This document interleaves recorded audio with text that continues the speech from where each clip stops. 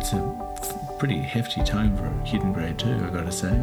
In fact, even in my teenage years, I remember being a little bit exasperated to the point of mocking, declaring to my friends, who I was still, for some reason, waving it around in front of them. None of them were even remotely interested.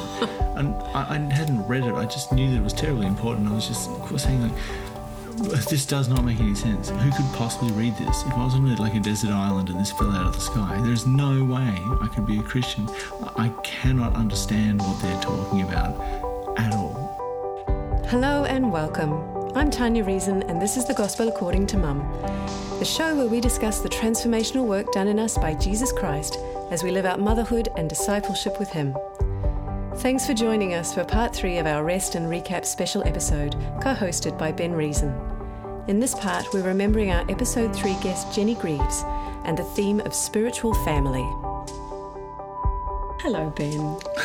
Hi, thanks for having me. Thanks for being here. No, I've got my perspective ready. Oh, good. I was just thinking, it's been fun working on this, just collecting the outtakes. Yes, I know. It just there's some way that would really serve the podcast in future, just to get them out there. I can't imagine what it is, but good time. I have to be careful because I would never want anyone to think that if they came on the show, people would laugh at them. But most of the time, let's be honest, most of the time it's me. Well, so I just say I've something laughed. ridiculous. Anyway, let's continue on. So we're discussing episode 2. No, we're not. We're discussing episode 3. There we go. There's one. That's a good one, yeah. We're discussing episode 3, which was Jenny Greaves. Yeah, it was a good one. It was a good one. Jenny was full of love, and the thing that seemed to pour out of Jenny is worship for God. It just seems to come out in everything. Yeah, it was inspiring for me. It was for me also. And so if we start with the scripture, the first one that came up was Psalm 84:9, and the translation was really important for Jenny. It's the Passion Translation, and it reads, "God, your wraparound presence is our defense. In your kindness, look upon the faces of your anointed ones." And in the conversation that we had, we're talking about the use of scripture in our daily lives, and Jenny talks about knowing when she hears a phrase that's godly, and the importance of hearing the word in the context of her own life. And she also mentions that she's a very tactile person, and so the translation of this with the wraparound presence, with the wraparound arms, was really important, not just for her personality, but for where she was in her life as she was going through the decline of her mother. That translation was very important to her. So I would like to know what you think about other translations, because we've talked about this off and on at different times. I'm very much a stick in the mud, so I like as analytical, straight-faced, masculine, boring versions. But that being said, there's a ton of guys who really like some of the more modern translations. I find them a little bit confusing, actually. I like things to be a little bit more bare, I suppose. I don't know how many fathers out there want to have I don't know if there's any poetic, strictly sort of pictorial, hyper descriptive versions of the Bible out there. A graphic novel. Because we don't read, yeah. No, it's just very, very verbose. I don't know about many guys that will just look at their tattoos. Right. That's pretty much the language I think they enjoy. Which is your favourite translation? My go-to. I have a great attachment to my parents' ins and outs regarding faith, and there's one Bible that was handed to me from them. I like the King James, but it is really written to be read aloud, and if I'm going to stand up in public and declare all over the place, that would be my go-to book. But it in itself is sort of hyper poetic a lot of the time. I find it very poetic. I find it beautiful, especially the start. It's just outstanding. Oh, I love it. I can feel you itching to say it right now. Oh, I want to. Yeah, I love it. So I quite like American Standard.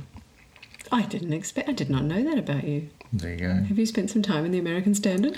Well, I think that's the one that I have, that little blue book.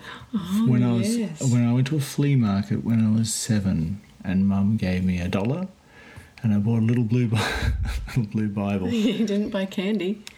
No. You bought the American Standard. Well, it was owned by R. Jenny 2B, apparently. It's a pretty hefty tome for a kid in grade 2, I've got to say. Did you try to read it?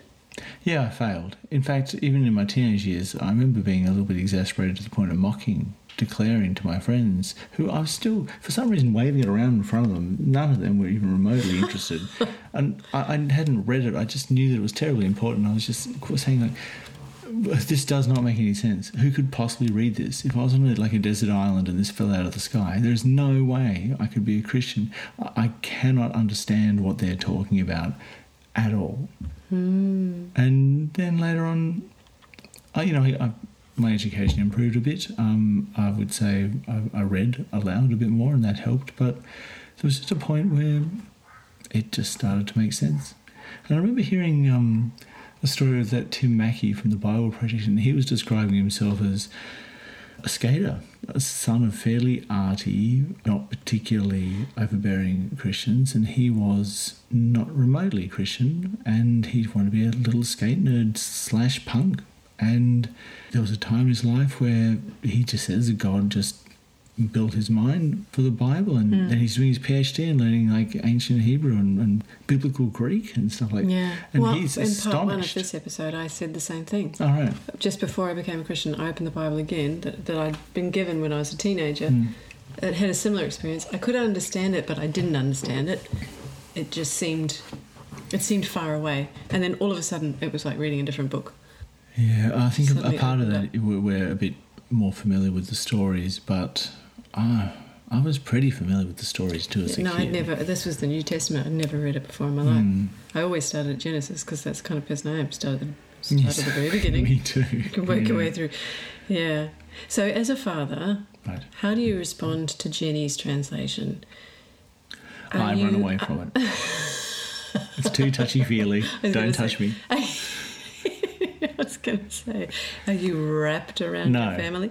It's so funny. You were having a talk the other day about our eldest, and she hugs a bit like me, which is you create a platform for her to sit on and you don't touch her until she's ready, and then you don't hold on for too long. Yeah. And that's how I feel about that translation. Do you need the word to be written in the way that you're wired? Yes. Does it change according to your circumstances? Well, I'm going to pretend that I'm not incredibly fixed and slightly lazy, and I'll say, if it's good enough for God to explain things to me in a way that I understand, I don't think it's unreasonable to stick with a translation that is easy for me to understand. Yeah. So the big theme that went through Jenny's was the idea of spiritual family. Right. So what is a spiritual family, and how do we respond? Church, when people say they're... Yeah. So, gathering children. I mean, Jenny gathered children all over the place, in the best way possible. And so how do we respond to the concept of a spiritual family, and how important does that seem, the real family dynamics of sharing faith with those who know us best? I don't know about that one. I feel as though I haven't explored it enough myself. I remember when we first started going to our most regular church, and an awesome guy made reference to him being a part of our, like you and my, church family. And I didn't sneer at him. He seemed like a hell of a nice guy. It wasn't really cringeworthy either. He's so sincere, but I didn't think that was anything like a family. It was a bunch of fantastic people who were really excited to see us because I think they thought we were new, and I just dismissed it. New. We were terribly new, that's right. There's something very exciting about new people knocking on the door of a church. I felt it now that I've been around as well. So no, I wouldn't complain too hard about that. But I have not really taken it as far as I think it could be. I have some friends from that time, and they're my friends still. Are they family? Well, I trust them with my kids sometimes, so maybe they are. But I don't think I have really explored that enough. What about you? Well, the scripture that was we talked about at that point was 1 Timothy 4:12. Don't let anyone look down on you because you are young, but set an example for the believers in speech, in conduct, in love, in faith, and in purity. And Jenny was talking about that in the context of being drawn into faith by young people. She was sort of drawn there by her husband predominantly, and his shift in faith sort of back to church, but then her children going to church, and then the neighbours' children taking them to church as well. Isn't it? And as time has gone on for her, she found herself more and more drawn by young people in the church, and she became a smash mum and all of those sorts of things. What do you think about spiritual mums and spiritual parents, spiritual dads? And I mean, can you take on the role of someone's spiritual son within a church? I mean, Paul talks about that specifically with Timothy. I don't have a lot of experience with that, but yes, I suppose you can. I used to do a lot of martial arts when I was younger, and there was a relationship that developed between the students and the teacher, and I wouldn't say that it was spiritual, but that guy was not our dad.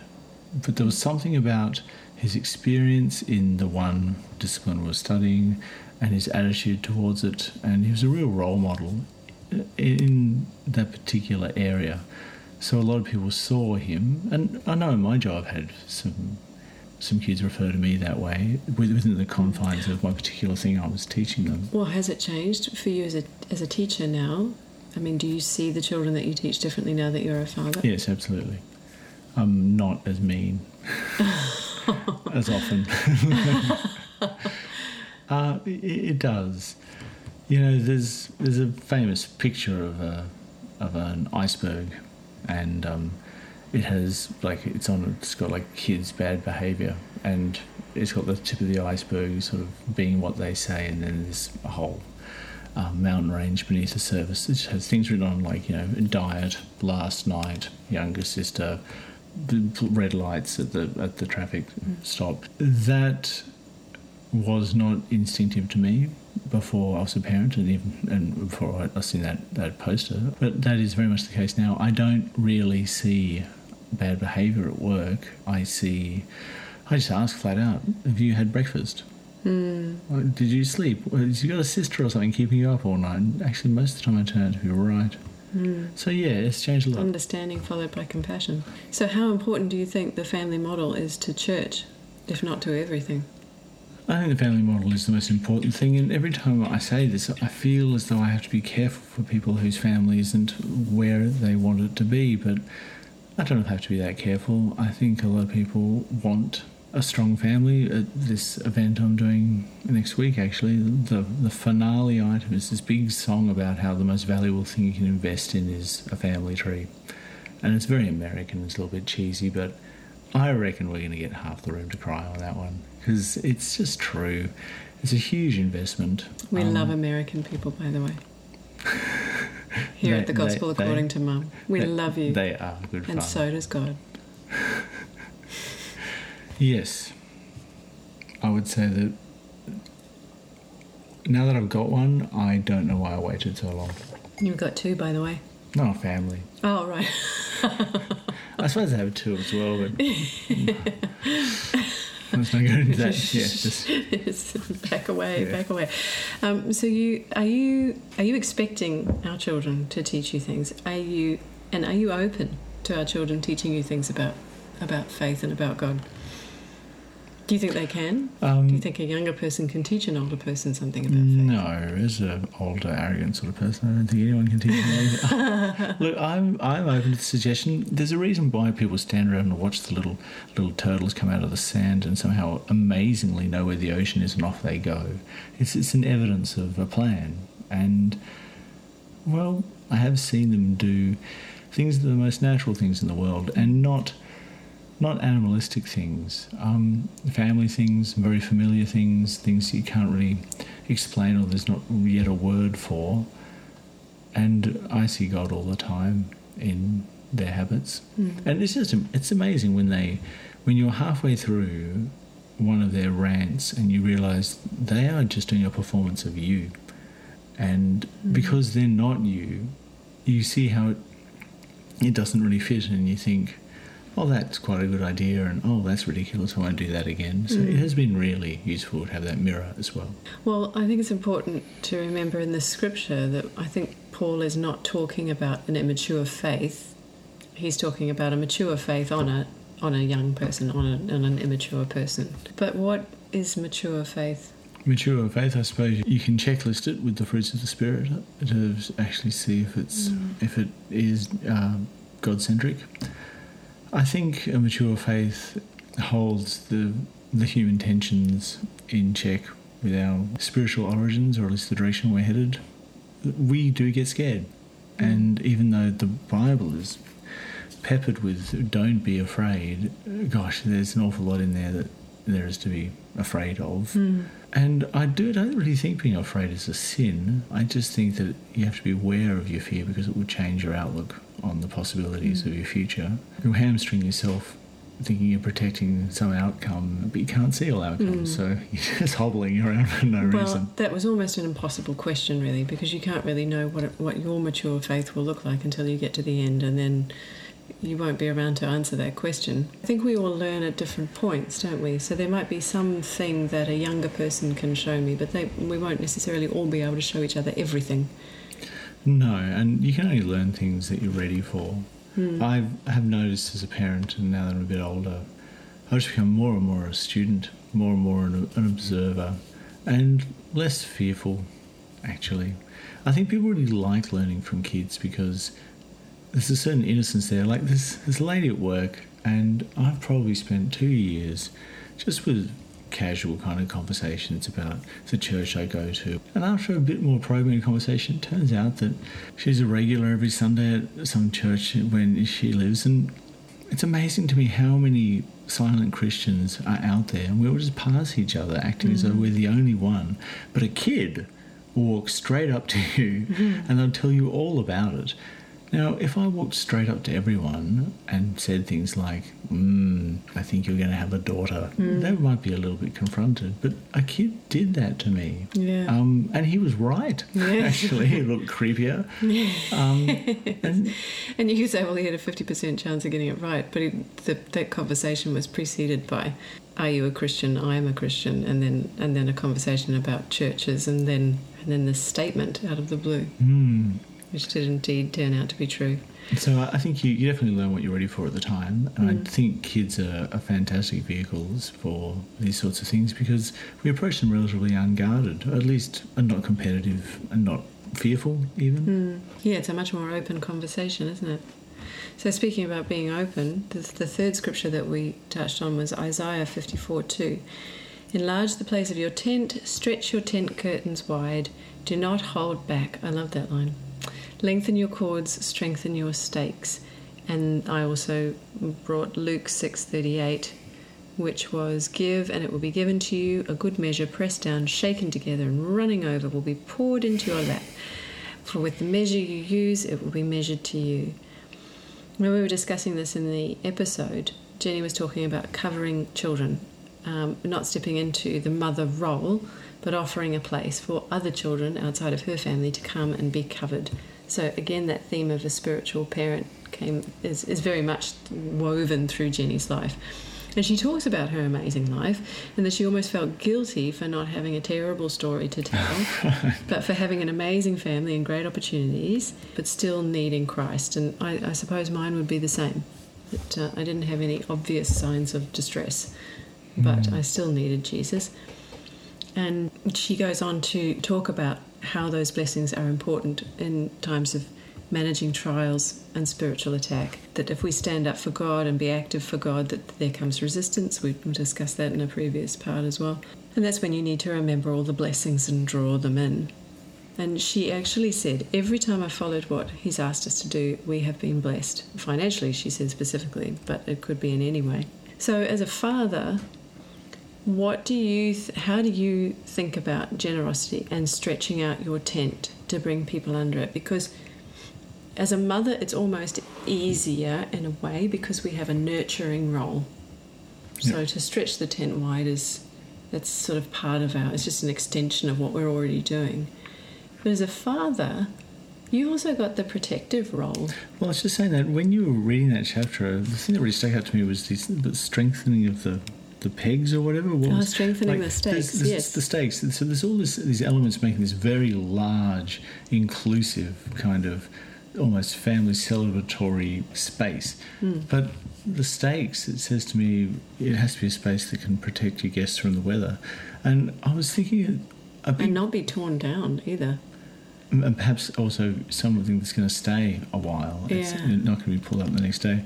I think a big part of my future with my kids, and something I think about all the time, is protecting a worldview, protecting I can't think for them, but I've been very careful every time our eldest pulls out a half-learned Bible favourite from kindy to approach it quite apologetically, just not give her any particular view that can be meddled with or torn down or displaced, because there's a lot of things out there for kids that are not really true, like that, or even that song with Jesus meek and mild, this idea of baby Jesus being this little angel, little Jesus, no crying he makes, like the song. I mean, I'm pretty sure that you might have cried as an infant. Yeah. And I'm not like trying to crush all. I would even go so far as to say it would be a concern if he wasn't crying. I don't go out of my way to keep everything very stoic and militant and serious, and I'm glad you enjoyed Twinkle Twinkle Little Star, but let's talk about balls of gas. But when she brings home elements of faith, I just want that, which will become a shield for her in itself, her not to have any loose ends, at least the ones that I've seen. Yeah. I'm sure she'll batten down her own hatches, but there's some that I know of, and I'm gently introducing them. Right, yeah. Well, you're making those stakes strong and sure. You can offer people stakes. It's getting them to use them that's the issue, I think. Well, yes. Then, of course, there's the issue of sharing. And we don't come from a culture that shares as a matter of course. When something really bad happens, both of our countries are very good at pulling together. You being Australian, myself being New Zealand, and actually my heritage in England as well. The English are also very good at that. They pull together, we band together, and we get it done. But we're not habitually generous. We don't have, the whole neighbourhood over to everybody's house down the street every, we don't once a have night. 400 wedding guests.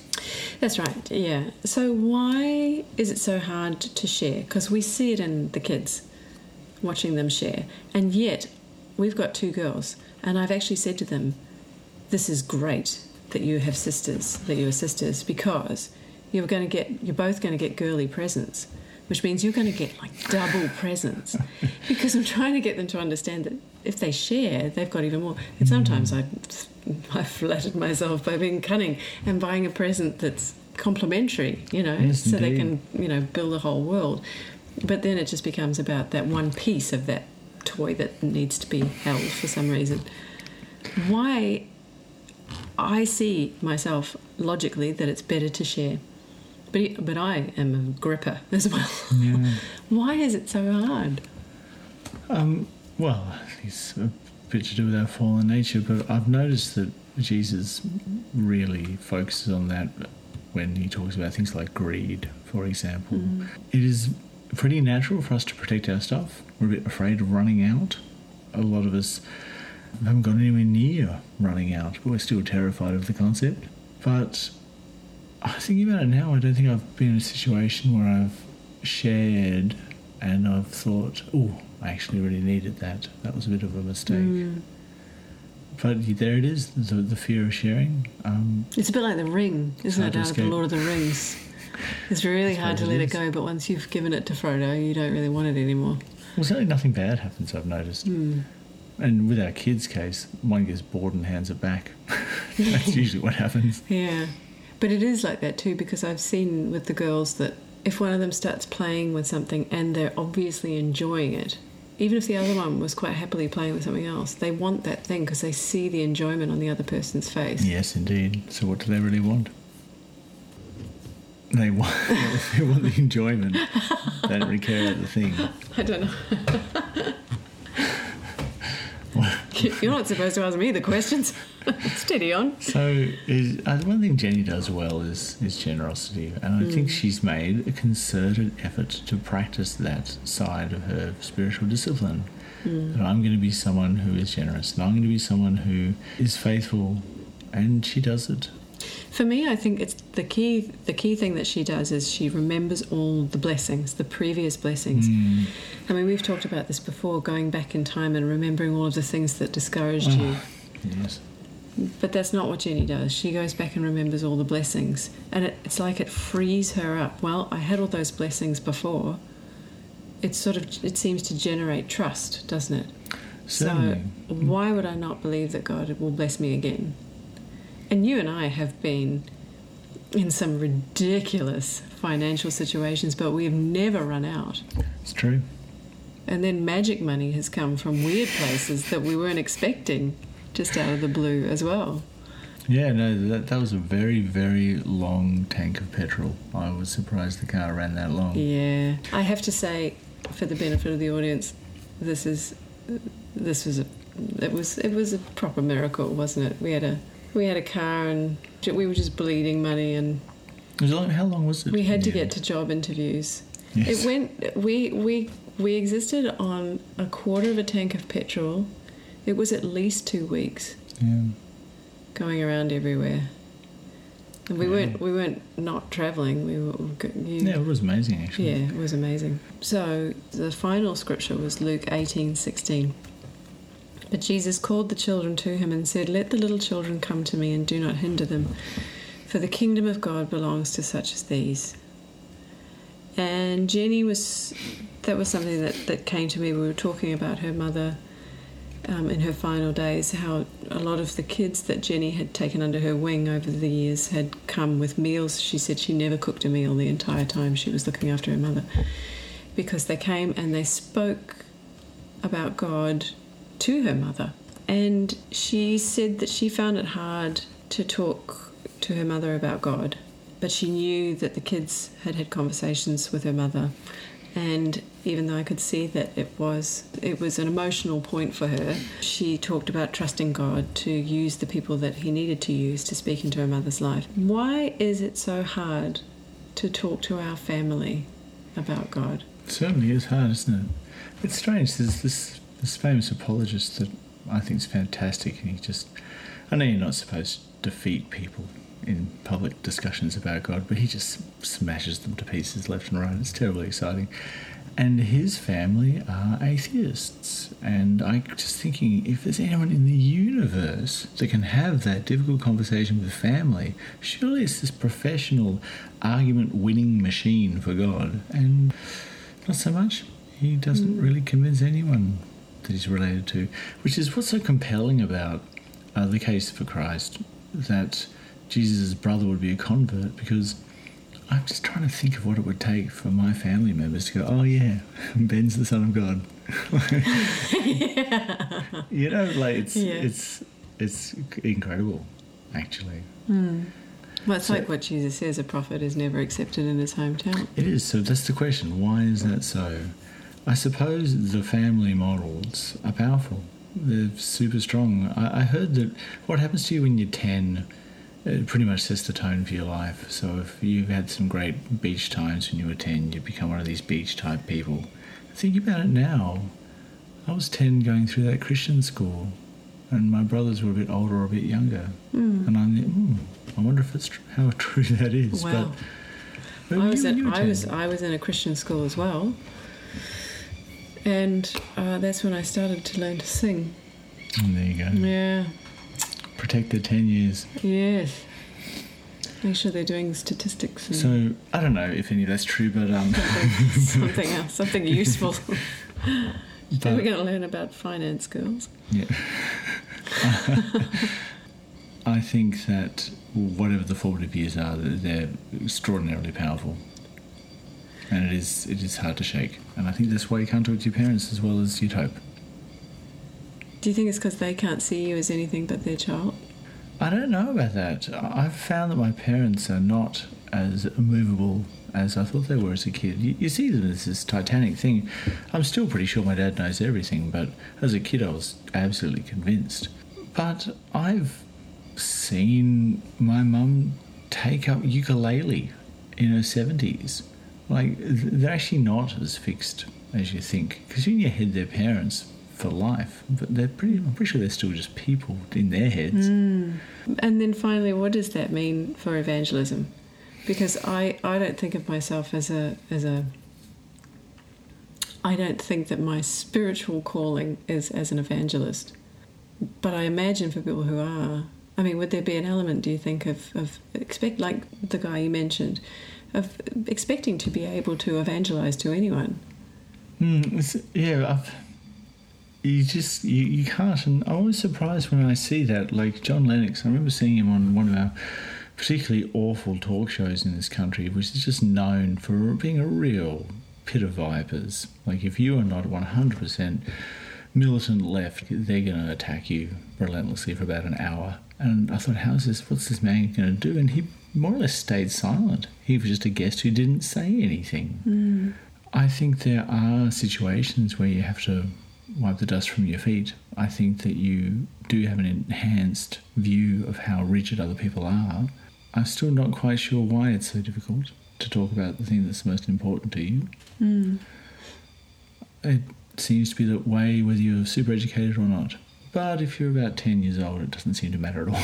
You can just go off and get started. They have nothing to lose, do they? I remember when we got separated in the early days and you went home for Christmas and I was coming to visit you, and this little girl sitting beside me in the plane explained to me at great length how it's going to be okay if the plane crashes and we die because God's going to look after us. Now, I wouldn't there try that myself. There seems to be a theme in your life. I didn't know about that. Yeah, attract chatty children. It's true. Yes, children talking to you about God. Yeah, it's a funny old flight. The air pressure made the ink of my pen explode. So I was just pouring ink out over my fingers. And I was trying to that's interesting. Oh yes, well I think God probably if I don't know if it's time.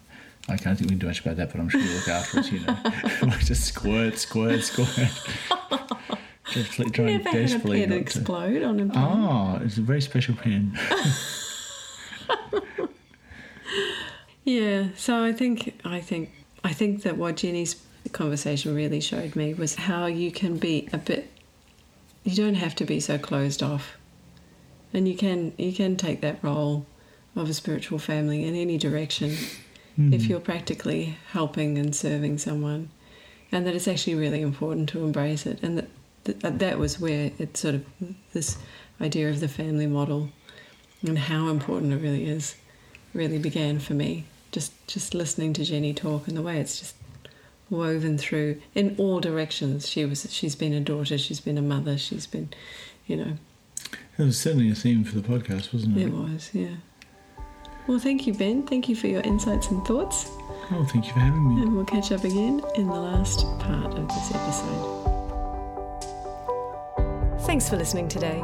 You can find out more about the show, our guests, and subscribe and download through all our channels by visiting thegospelaccordingtomum.com. In part 4 of my conversation with Ben, we'll be recapping episode 4 with Helen Bartlett. If you'd like to review the scriptures we discussed, please visit the website for the references and episode 7 show notes. In the meantime, be encouraged, friend, and remember, the God who taught you to love will not leave you as you walk with him more and more at your own pace. I'm Tanya Reason, and you've been listening to The Gospel According to Mum. Till next time.